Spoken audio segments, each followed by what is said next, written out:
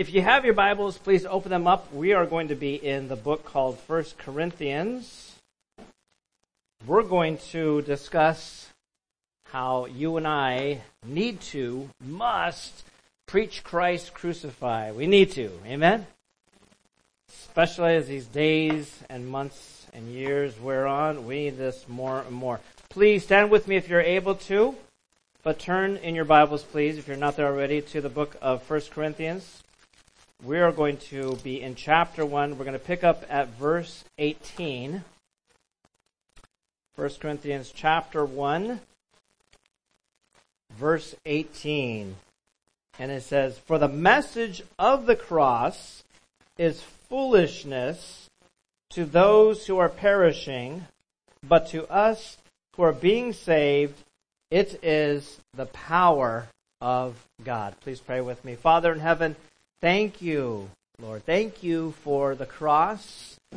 Lord, thank you even for all the songs. I remember even as a kid growing up. So many songs about the cross of Christ and the blood of Jesus. There's truth. There's power in that, Lord. We pray that you would help sustain this fellowship and us as individuals, that as we go to and fro throughout New York City and beyond, that we would be those that can preach Jesus Christ and Him crucified, even as Paul mentions in this here book. God, there's power in that. But we ask that you would empower us, Lord. Give us boldness to proclaim your word of truth. The church is a pillar and ground of the truth. And we don't want to be like those that have already apostatized, those that have fallen away from your word of truth, God. But we need your strength. We need your grace. We need your enablement, God. Please empower us mightily for your glory. We ask in Jesus' name. And all God's people said, amen. Amen. Thank you. You guys could have a seat if you would. So perhaps you have heard 3 days ago, just 3 days ago in Alabama, a man by the name of Kenneth Eugene Smith was the very first person in the United States to be executed by nitrogen gas. Anybody heard about that? Some of you guys did. The very first person. So Fox News reported on this, saying that execution by nitrogen gas was our nation's very first, by also a new method of execution in 42 years. It's been 42 years since a new method of execution has come about. Nitrogen gas. Like, never even heard of that. 3 days ago, just 3 days ago, this past Thursday. And according to the Supreme Court of the United States, I looked this up. This is what they say. Quote, "Lethal injection is the most widely used method of execution, but states still authorize other methods, including electrocution." I don't know about you. I wouldn't want to go out that way. Gas chamber. Hanging. I guess hanging's still done. Sounds like the Old West, right? And ring squad. Now, they probably got to add to this list now. Nitrogen gas. But in America today, when a person is sentenced to death, the method of execution typically is death by lethal injection. That's typical across the United States. But back in the days when Jesus was here walking this planet, when a person was sentenced to death by Rome, what was the typical method of execution that Rome used? Crucifixion. Death by crucifixion. And you and I today, we wear the cross. We wear it boldly. It's in our namesake. We have a big one here in the sanctuary. There's one that's a missionary group painted on the wall for us. Like I said, it's in our namesake. You go to our website, atthecross.org. I was blessed and fortunate to grab that a couple decades ago. I forget how long ago. We want to preach the cross of Christ. We must preach the cross of Christ and preach it boldly. Amen? Okay, and not just from this pulpit, not just me. I'm just one collectively in the body of Christ. You and I must. We could wear the cross boldly, but here's what the cross preaches. The cross preaches of a man named Jesus, Yeshua. He was Messiah also, as the entire Bible prophesies about. Daniel was given a prophecy by the angel Gabriel. Here it is on the display. Daniel 9, if you're taking notes, this is Daniel 9, 24 through 26. Here's the prophecy given by the angel Gabriel. He's a messianic messenger. He comes on the scene. He points you to Messiah Jesus. Here's what it says in verse 24. 70 weeks are determined for your people and for your holy city to finish the transgression, to make an end of sins, to make reconciliation for iniquity, to bring in everlasting righteousness, to seal up vision and prophecy, and to anoint the most holy. Verse 25.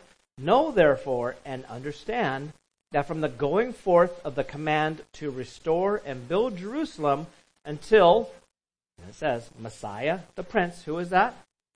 Jesus, is prophesying the coming of the Messiah. There shall be 7 weeks and 62 weeks. The street shall be built again and the wall even in troublesome times. And check this out in verse 26. About this prophesied, this coming Messiah. And after the 62 weeks, I have it highlighted here, Messiah shall be cut off, but not for himself. And you should know, the Hebrew word here for cut off, it prophesies about Messiah not just coming, but cut off, that he would be eliminated, he would be killed. It spoke of Jesus, Messiah, suffering a violent physical death. So not only did angel Gabriel prophesy this to Daniel, and then Daniel, that's good, I'm going to write this in my book. Daniel chapter 9. But it didn't only prophesy about Messiah to come, but that he would come and he would suffer a physical, a violent death. He'd be eliminated. He'd be killed.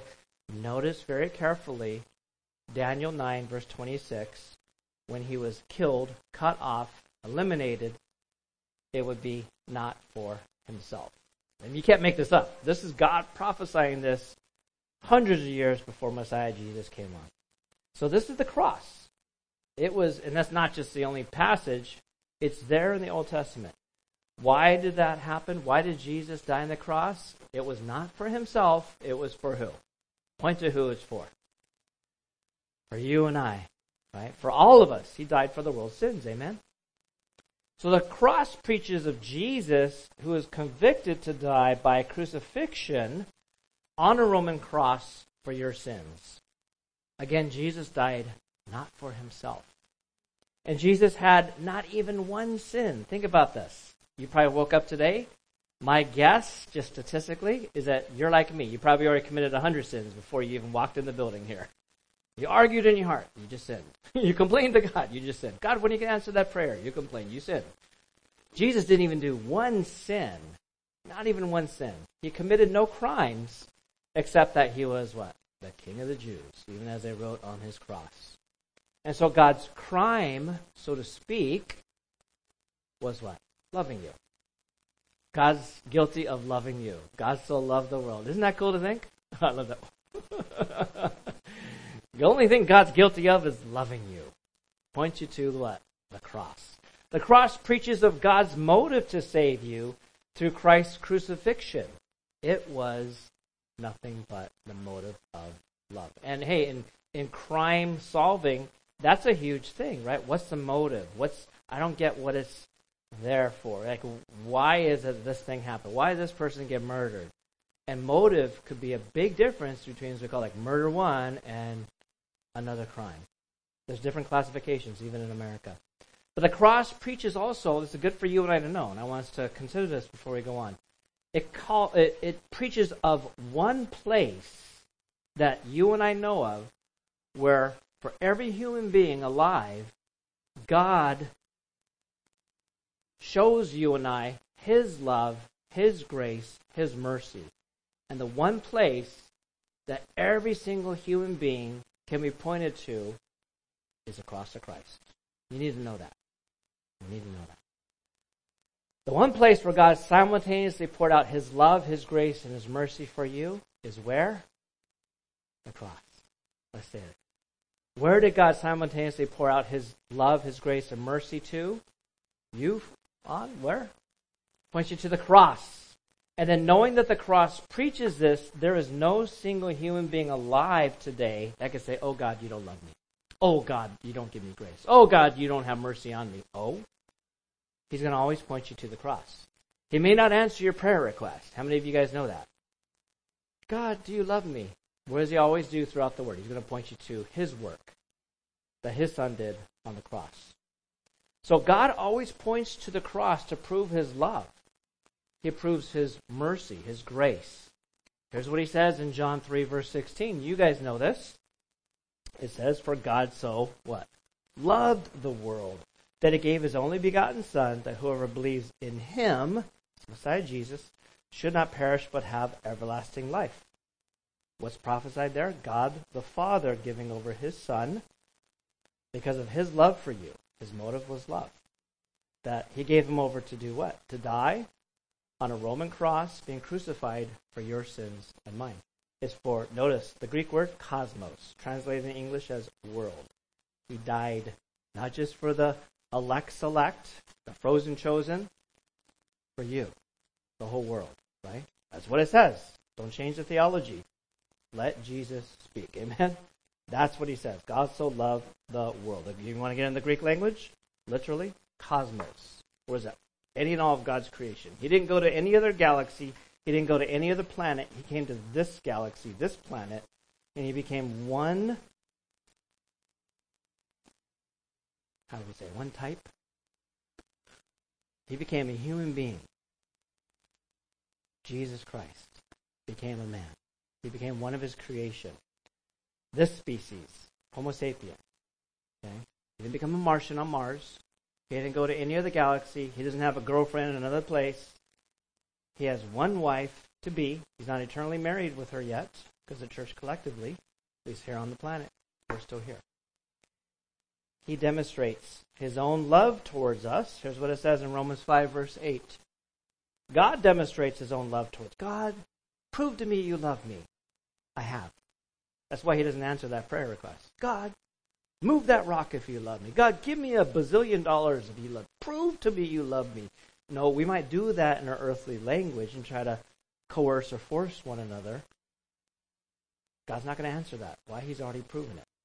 God demonstrates his own love toward us in that while we were still sinners, Christ died for us. Listen to that pronoun. Today we talk about pronouns today, right? Here's God's pronoun. Us. Christ died for us. Romans 5, verse 8. Here's what Paul also wrote in the book of Titus. It's really what God says to you and I. Titus 3, verse 4. But when the kindness and the love of God, our Savior toward man, appeared. I highlighted certain things to look at. Oh, God, you don't love me. Yes, you do. He does. I'm giving you some of the verses. The love of God, our Savior toward man, appeared not by works of righteousness which we have done, but notice, according to his mercy, he saves us. God shows you his love, his mercies. What is he going to do? He's going to point you to the cross. According to his mercy, he saved us through the washing of regeneration and renewing of the Holy Spirit. That's Titus 3, verses 4 and 5. Here's also what he says in 1 John 4. I'm going to inundate you with this today. We're going to preach about the cross of Christ. Amen? We need to. We must. We even put this in our church name. Why? Because many churches and denominations, oh no, let's not talk about that. Take it away. Removing it. Can't do that. We want to put that in our namesake. Here's what it says in 1 John 4, verse 9. In this the love of God was manifested toward us, that God has sent his only begotten Son into the world that we might live through him.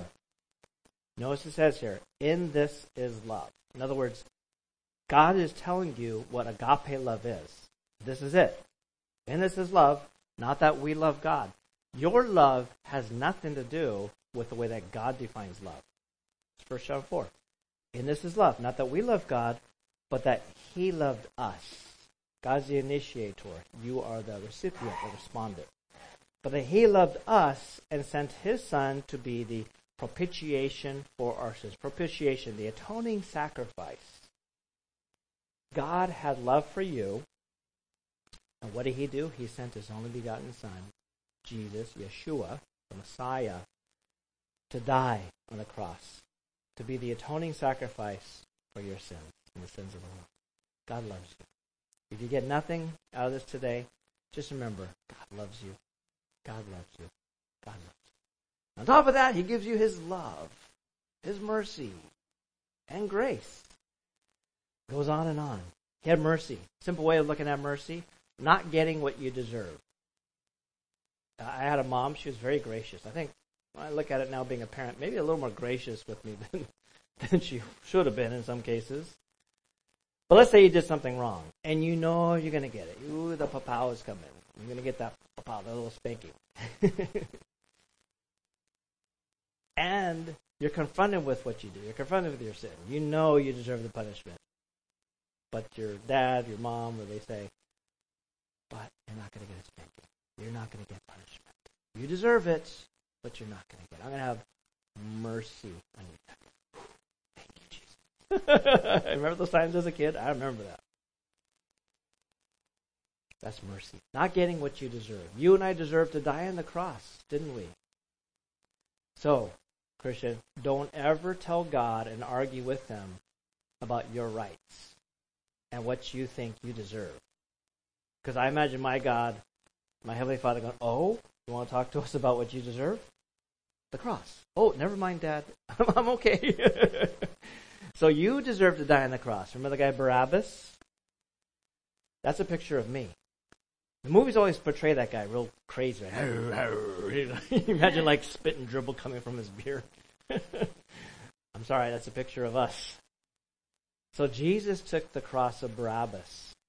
He was a convicted, condemned criminal that was going to die on the cross. Guess who took his place? Jesus. It's a picture of you. It's a picture of me. So you and I, what we deserve is that we would die on the cross for our sins, our many sins. Christ Jesus, oh, He didn't even do one sin. But because He loved us, the Father sent His only Son, Jesus. He had mercy on you and I. So Jesus took your cross. He took your place. That's mercy. On top of mercy, you also get grace. Getting what you don't deserve. Mercy. Simple definition, simple way to look at it. Not getting what you do deserve. Grace, getting what you don't deserve. On top of being saved from the fires of hell, saved from sin, the pain and punishment, and on top of burning in hell, waiting judgment day, then after the great white throne judgment, being thrown into the, what? Lake of fire to burn how long? Forever and ever, for eternity. On top of being saved, where God had mercy on us, where Jesus died and took our place on the cross, on top of that, you get grace. It's good enough that He saved you from hell and the lake of fire, right? On top, that's mercy. On top of that, God also gives you grace. You get heaven. Think about that. And what did you do? You sinned. What did He do? Took your sin upon Himself, died for those sins. Did He deserve it? No. So none of us can complain saying, God, you don't love me. God, you have no mercy on me. You're so mean. I asked for $100, you only gave me $50. None of us can complain that God doesn't love us, or God doesn't have mercy, or God doesn't have grace. He's going to point you to the cross of Christ. So on top of His love, He also has mercy.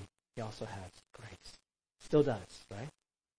So God gave you and I grace. The cross is what Paul constantly preached. Here's what he wrote in Galatians 6, verse 14. But God forbid that I should boast except in, notice he says, the cross of our Lord Jesus Christ, by whom the world has been crucified to me and I to the world. Galatians 6, verse 14. The cross preaches of Christ's suffering a violent, excruciatingly painful, and torturous death for you and me, just so that you can have eternal life, just so that you could be saved from the punishment of sin.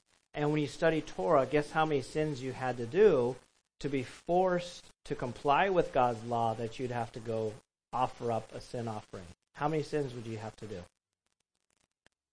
One. One. So something that God says, and not even a willful sin. God, I know this is bad. I know you say not to do this. Don't look. He's talking about sins that you did and it wasn't brought in your memory until later on. Like, I can't believe I just sinned. Now I'm forced. I'm compelled. So think about all the times you and I might go, oh, I don't know if I should do this. Okay, don't look, God. So Torah doesn't include that. You need to know that. So that's, if you look at it, it's like, why do Jews seem, whether in the Bible or even today, Orthodox Jews seem like they're so living according to the letter of the law? Because they know those willful sins, they're not included. Okay? In the way that Torah was written. Think about what that means. That if you did, it's like a oops kind of a sin, and your friend, your buddy says, hey, do you know that this is what it says in Torah? Oh, I didn't know that. Oh, man. Go talk to mom and dad, because now I got to go to Jerusalem, to the temple, and offer up this animal to die in my place. Man, it's going to take time and money. I got to tell my employer at the job. There's a lot you'd have to do. Just because of breaking how many sins? How many laws? One. Only one. So the cross. Jesus died and took your place so you can have eternal life. And so you and I can experience things like God's love, His joy, His peace. Do you and I deserve that? One iota, one bit of God's grace? No. But yet He's this abundant, gracious God. He keeps pouring out. He's a God that will do exceedingly, abundantly above all that we could ask or think. That's Ephesians chapter 3. That's the God. That's the God of the Bible. And that's who He is. That's His character and nature. Therefore, you and I in the church, we must boast of Jesus Christ and Him crucified. We must boast of that. We must preach the cross of Christ boldly and constantly. Amen? We need to. We must. So we can wear the cross. We can wear it boldly. We put it on our tombstones. All in sorts of things. It's on our logo. We even have that trademarked with the government. But if we wear the cross, let's make sure that we share the cross boldly. Amen? Even more important. And when I say we, that's your calling. Not just mine. Yours as well.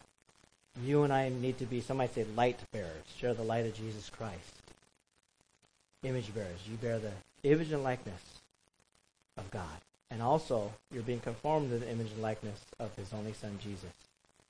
And you need to share these things. Share the cross constantly. Here's what it says in this verse. Again, verse 18.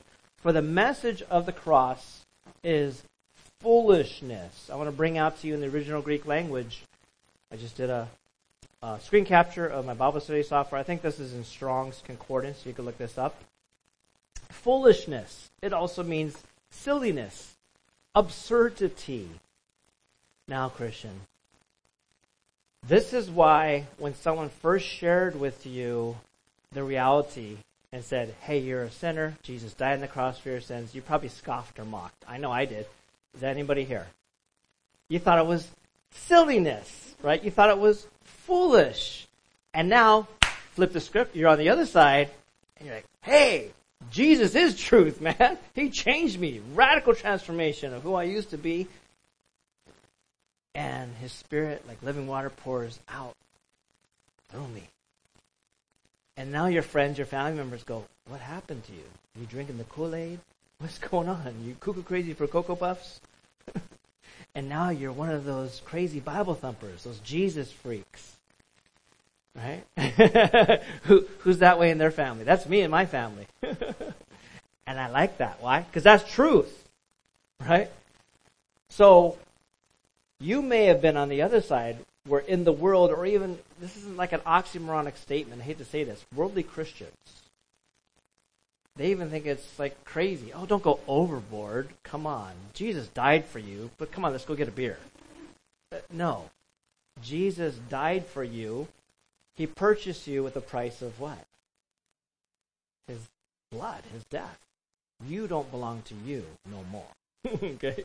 You belong to Him fully. But yet He gives you that power, that control to do what? To choose to give yourself to Him. You got to do that daily. Amen? So the message of the cross, it's foolishness. It's silliness. It's absurdity. So, as I put here, in the notes are on the display, this is how unsaved people see Christ's cross. It's silly to worldly people. And hey, as you share this, if that's your message, it's my message till I die. Kill me if I stop preaching the cross of Christ.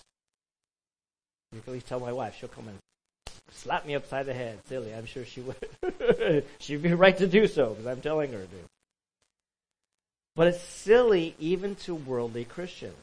This is one way you could tell if someone claims to be a Christian, but they're fake. Make sense? Okay? If you're sharing with them that, hey, there's power in the cross of Christ. I remember my own days, my own times, that I shared with you guys recently, when I was younger, I don't think I was saved because I would go to these churches and like, why are we singing about blood? I thought it was, can I say, silly? Now I know because I could match that up with scripture. It's like, that was me. No, I wasn't saved. So we'd always be singing about, always hear guys and gals preaching about the cross of Christ, the blood of Jesus. I thought it was weird. Anybody else like that? Okay, and then you get saved, you're like, oh, now I want to sing about that old rugged cross. You're one of those people that you thought was foolish, right? Silly. I'll be a fool for Christ. Amen? We need to. That's how the world will look at us. So don't fear. Because the way that God sees things, and we might say in God's economy, the way that God sees things is totally antithetically opposed to the way the world sees it. You know, because you are first in darkness, like the Jewish day. It starts in darkness, and it comes into light. That's how the Jewish day starts. That's how it was for you and I. Start off in darkness, come into the light. That's how it is. Let's go to verse 19. Here's what it says. For it is written, leave it there. I will destroy the wisdom of the wise and bring to nothing the understanding of the prudent. If you're taking notes, Paul's quoting Isaiah 29 verse 14 here. Isaiah 29 verse 14. You go and read the chapter. It'll kind of open up a little more for your understanding. We'll read that later on, Isaiah 29. So in how God's wisdom sees things, human wisdom is foolish. Please understand that. The way that God has his wisdom, he sees things a certain way, and he sees human wisdom as foolish. For example, human wisdom would say that royalty must be wealthy, rich. Anybody understand that? You may not have heard those exact words, but you kind of understand that. However, in God's wisdom, King Jesus was born into po folks, as you might say.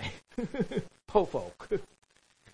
Jesus and his family, they was po folk. They were poor. He was born into a poor family. His entire life, he lived without much money. So the world will look at that and say, foolishness! How can this guy be the King of Kings, Lord of Lords? How could he be the Savior? He's born into po folk. So worldly wisdom is confused by this. There's no answer for that. That's the way of God. Even take this church. This church was birthed out of a one-car garage here in Middle Village, Queens, New York City. I remember even thinking, like, God, are you sure? I mean, I wouldn't even want to come to this. That was the starting of this church. It was birthed out of a garage. I remember thinking, I shared this with you guys before, but that's just honest. I'm just being honest and straightforward. I remember thinking, who's going to come to this thing? If I got invited here, I wouldn't want to go. But that's the wisdom of God. That wasn't my choice. And look at us now. It's like, there's nothing other than the grace of God. It's just the way of God. Human wisdom would also say that your deliverer should kill off all enemies. God, send someone, smash their teeth in, like you're reading about David in the Psalms. Kick their teeth in. Yeah, kick them in again. Kick them in the side. That's worldly wisdom. But in God's wisdom, he had his only begotten son, Jesus, tell us to love your enemies. And then he died for his enemies. And you're probably sitting there, yeah, that's good. I applaud that, Jesus. You died for your enemies. But guess what, Christian? Look around the room. Who were the enemies of Jesus? You, me. We were the enemies of Jesus. If you don't understand sin and righteousness, you and I were the enemies of Jesus. He says, love your enemies. And he proved it. He was loving you.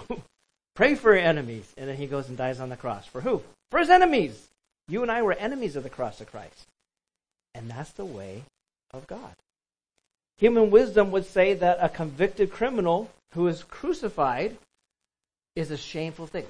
Oh, don't talk about that, uncle. No. Sometimes we have people in our family. No, you don't want to mention that guy. Oh, he's cuckoo crazy. You know, he spent some time in the slammer. That's human wisdom. That's worldly wisdom. It's embarrassing. That's a foolish thing to talk about, is what they might say. But God's wisdom says this. If you're taking notes, this is Hebrews 12, verse 2. Looking unto Jesus, the author and finisher of our faith, who for the joy that was set before him endured the cross, despising the shame. The cross was a shameful way to die. So you and I might wear it proudly. You could wear like a diamond pendant necklace with a cross. Like, this costs $25,000. I could wear it boldly on my shirt. Today's equivalent of execution, maybe the gas chamber. How many of you ladies or gents would wear a necklace with a gas chamber on it? That sounds like you little cuckoo crazy, right? But yet we would wear that boldly today. We put it on our tombstones. You put it on a meme you sent out on the internet. We have it in our logo. It's in our namesake. It's on our domain at thecross.org. In our emails, when we send out emails, we want to preach it. But yet the equivalent today, death by injection, death by gas chamber, and now death by, was it nitrous gas or something like that? Nitrogen gas, I forget what it was. Those are the equivalents of being executed. It's a shameful way to die. It's sad. Some gentleman just got executed 3 days ago. Do you think his family's going to be like, yes, I'm going to wear shirts, I'm going to boast it proudly that you were the first one? Yeah, right on. You're next. You're not going to wear that boldly. So we wear the cross boldly, but we got to remember, it gets so sanitized, if you will, by culture that we might forget what it meant. Okay, again, Hebrews 12, verse 2. For the joy that was set before him, Jesus endured the cross. What was the joy set before him? Look around the room, Christian. Look around the room. It's okay. You were the joy set before Jesus. And there's a principle here. So Jesus didn't just look to the cross. He knew what was beyond the cross. Right? You. It's as if he would say, Father, right, remember? Any way that this cup can pass before me. Nevertheless, not my will, but your will be done. So you were the joy that was set before Jesus. That he went to the cross despising the shame. Why? Because he had spiritual joy. Going to a cross, that means you and I, to do the Heavenly Father's will, you can also tap into the Holy Spirit's empowerment, enablement of you and I having spiritual joy. Right? You can have the same love, same joy, the same peace. Going to a cross, your cross you and I bear is not going to be what Jesus did. You're going to read later on in Hebrews 12 about that. So he endured the cross, despising the shame, and has sat down at the right hand of the throne of God. So the ways of God are wise, but the world sees them as foolishness. God's way of seeing things, what the world says is wise, God considers foolishness. It's interesting how they're antithetically opposed. The world says something is wise. God says, nope, foolish. And what the world says is foolish about God, that's God's wisdom. How can a Messiah be born to some poor folk? There's no room for them in the inn. Come on. He didn't have golden diapers at least? You have something there to change the diapers? You have a nice bassinet? You know, I work in a place where it's like some wealthy people come in and they got this like Rolls Royce kind of carriages for their babies. Some of them actually bring their dogs in the baby carriage. You guys see that? Like dog-made baby carriages. Like, oh my gosh. Our kids didn't even get that kind of treatment. But Jesus, well, he was put in what? Yeah, animals feeding trough, a manger, right? Would you put your baby in a dog feeding bowl? Not too sanitary. That's the wisdom of God. That's how he works. He's going to take what's foolish in the world to confound the wise of the world. Got something interesting that I was reminded of. About 18 years ago, some of you guys were here. Who here remembers the VFW? Jose, Wendy, I think some of you guys were there. About 18 years ago, we had a couple come in, and they're asking me, like, okay, so they want to be missionaries. They're like, okay, so tell me, how is it that you raise your money, your funds, and how do you pay for this place? They want to be missionaries. And they're one of the times I think that I kind of tell people, but almost kind of tongue-in-cheek, jokingly say, take this hand, please God, what should I do? And they're like, no, seriously, tell us, what do you do? How do you raise funds? They couldn't understand that you simply have to trust in God. This is like 18 years ago. And so sometimes, even Christians, when they have worldly ways, they've never been taught how to trust God. Sadly, I think they left kind of confused. They came in, a bunch of times, and still kind of see them time to time around the city. But they couldn't simply believe that you actually have to pray and trust God. Like, no, how do you raise your support? I came from a missions group where the way that a lot of missionaries do is like, you take a picture of yourself, you put out a missionary letter. I remember seeing one guy, he's like sitting under a tree just like with a guitar. Please give me your money. He's kind of like the look. It's like, I'm not doing that. No way. Why?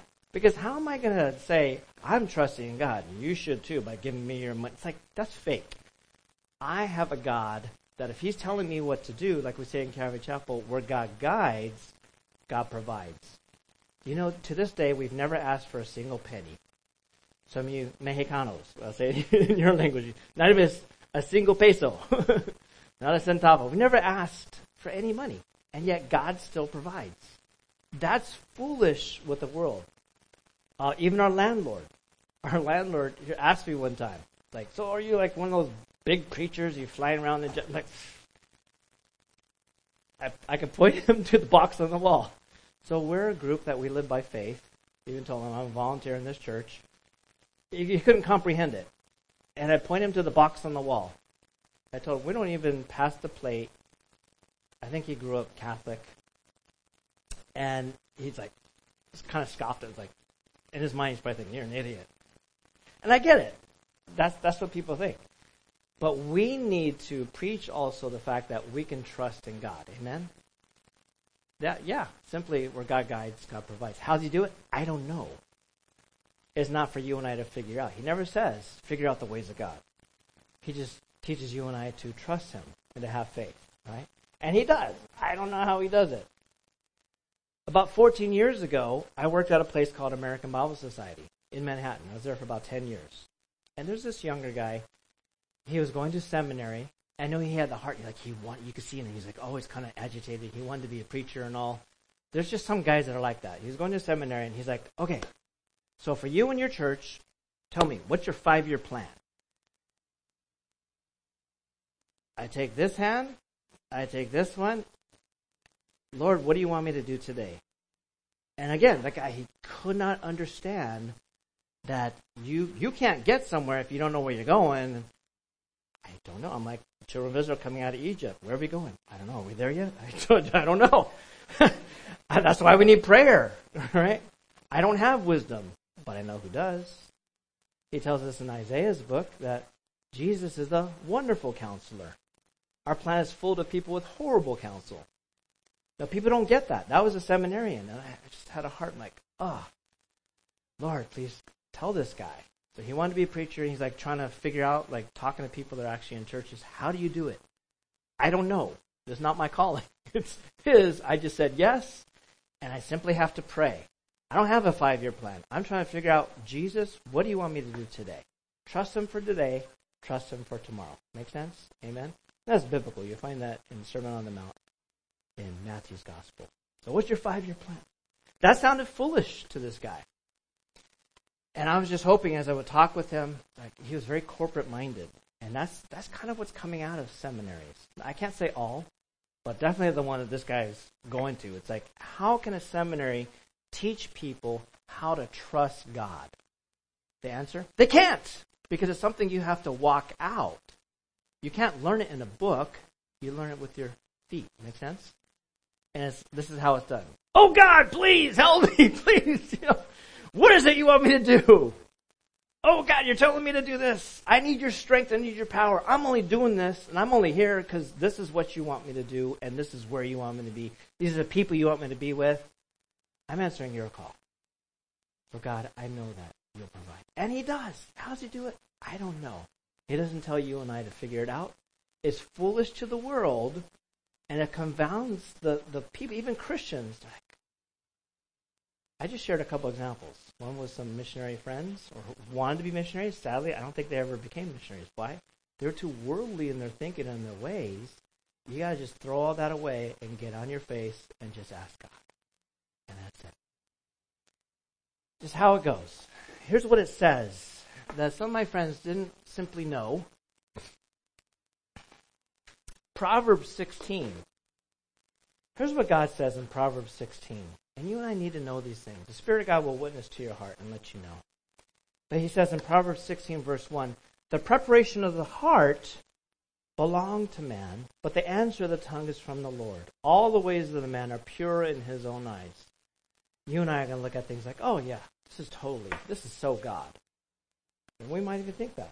But the Lord weighs the spirits. Commit your works to the Lord, and your thoughts will be established. And then down to verse 9. Look at what he says. A man's heart plans his way, I love this, but the Lord directs his steps. My friends, they were Christian, born-again Christians. They simply never got to know God. And that might sound harsh, but very direct. It is direct. I don't know about harsh. I want to just speak the truth.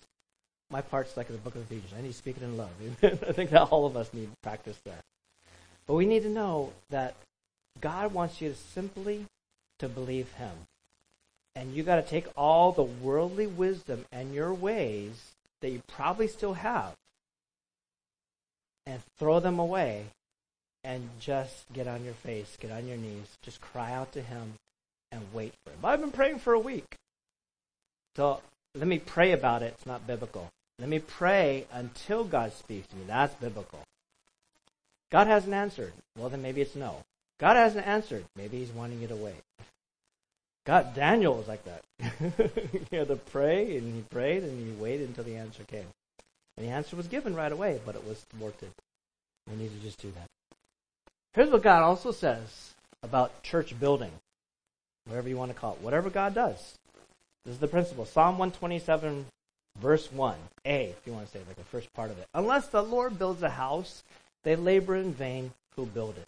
So guys, when it comes to God's wisdom versus worldly wisdom, whether it's how God birthed this church, how God sustains this fellowship, how he sustains your life, you can't answer it. If you're trusting God, you cannot answer it with worldly wisdom. You can through the grace of God, though. Amen? How is it that God provides for you? I don't know. It's just his grace. That's our answer here. I like that. How does he do it? I don't know. We open up the door. People come in. He does it. Let's continue on. Verse 20. Where is the wise? Where is the scribe? Where is the disputer of this age? Has not God made foolish the wisdom of the world? For since in the wisdom of God, the world through wisdom did not know God, it pleased God through the foolishness of the message preached to save those who believe. So remember, in God's view of things, the message of the cross has God's wisdom. But in the world's view, the world's ways of seeing things, the message of the cross is foolishness.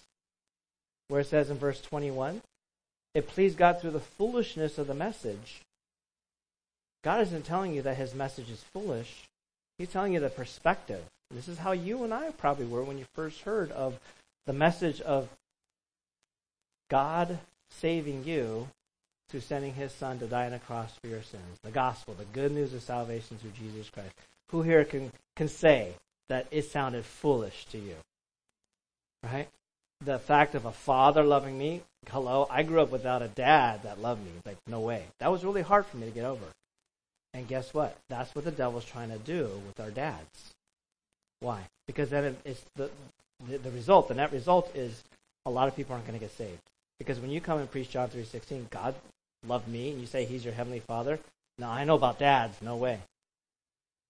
That's really that's the net payload of what happens. So the devil's trying to destroy marriages, trying to destroy families. Why? Because then he could drag souls down to hell. And he knows they're going to be sent in the lake of fire. It's a battle for souls.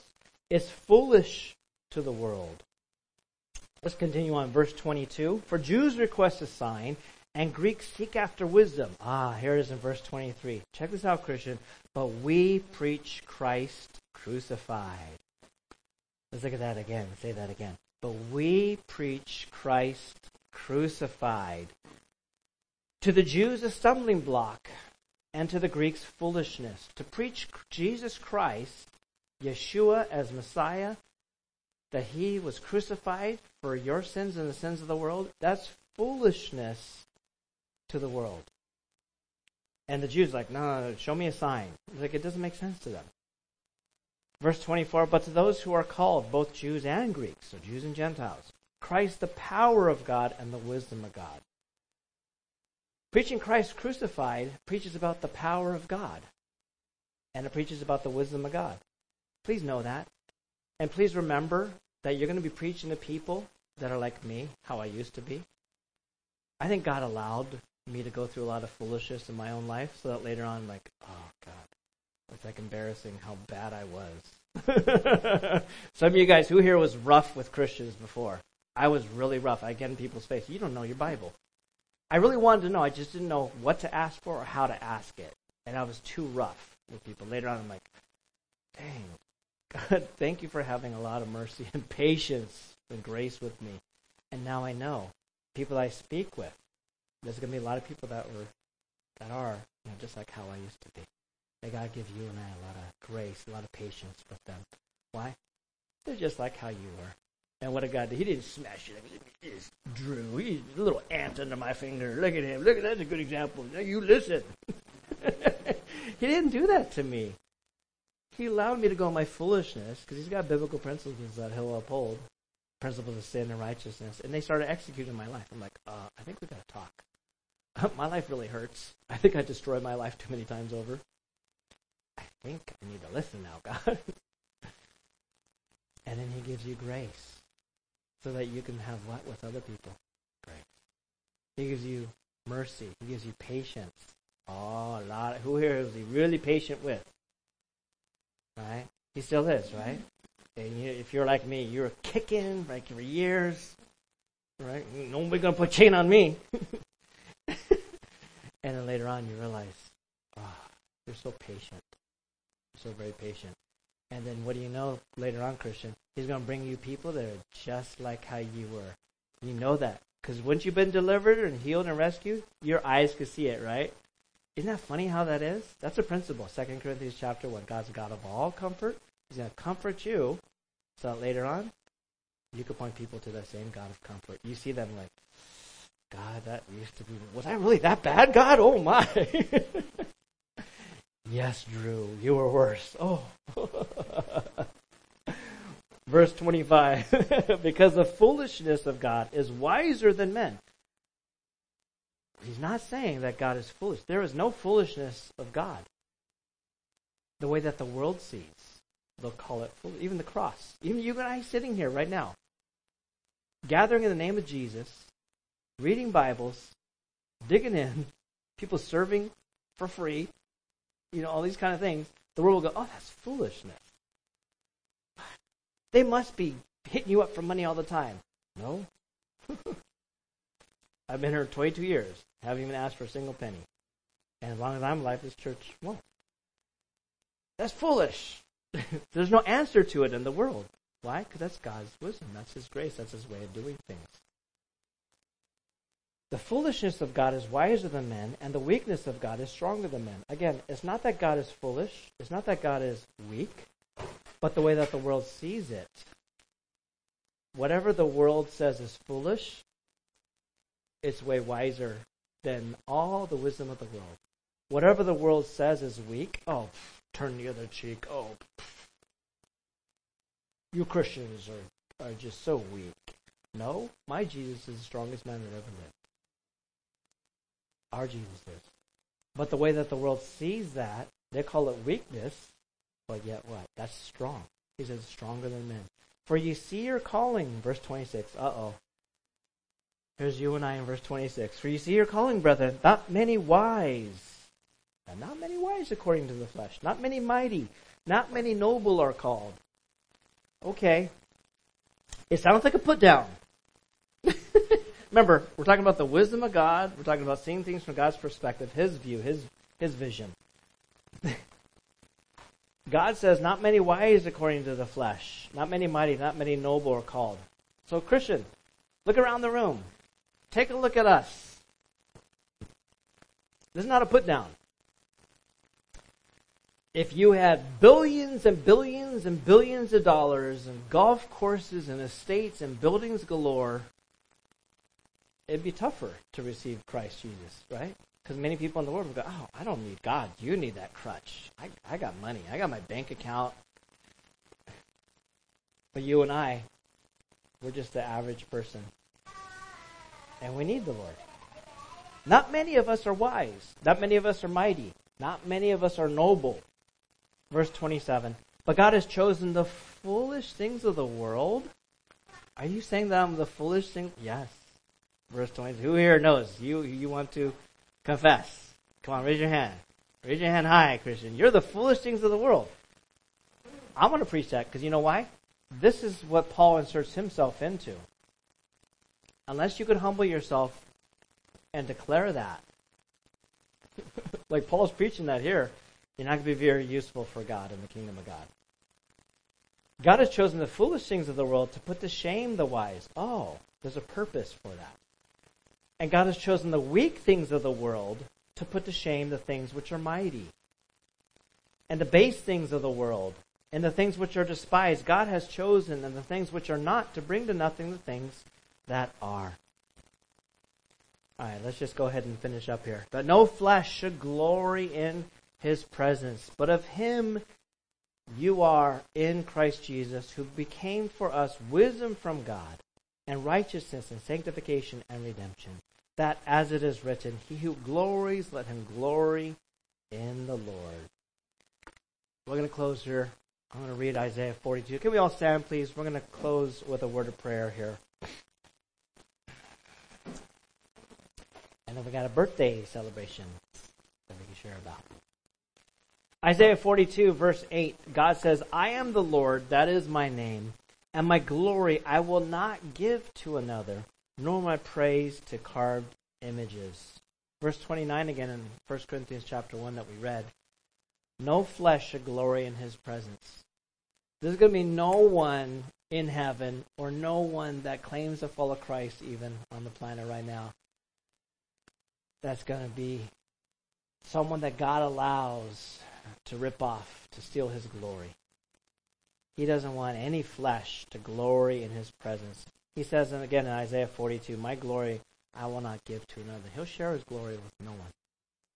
He and he alone wants to be glorified. That's why even as we've been preaching through in the previous weeks, Ephesians chapter 2, you are saved by grace through faith, and not of yourselves. There's going to be no one in heaven that says, you got here because of the blood of Jesus as he died on the cross? Oh, I got here because I'm a good person, man. I am so smart. I am so humble. Sounds funny even saying that. You and I are going to be those in the body of Christ collectively gathered in heaven for all eternity because of God's grace. We're saved by grace through faith in Jesus Christ. He's the one that did the work for you and I. And we need to boldly not just receive it, but preach and share that. Amen. Father in heaven, we ask that you would please empower us mightily, that we can share.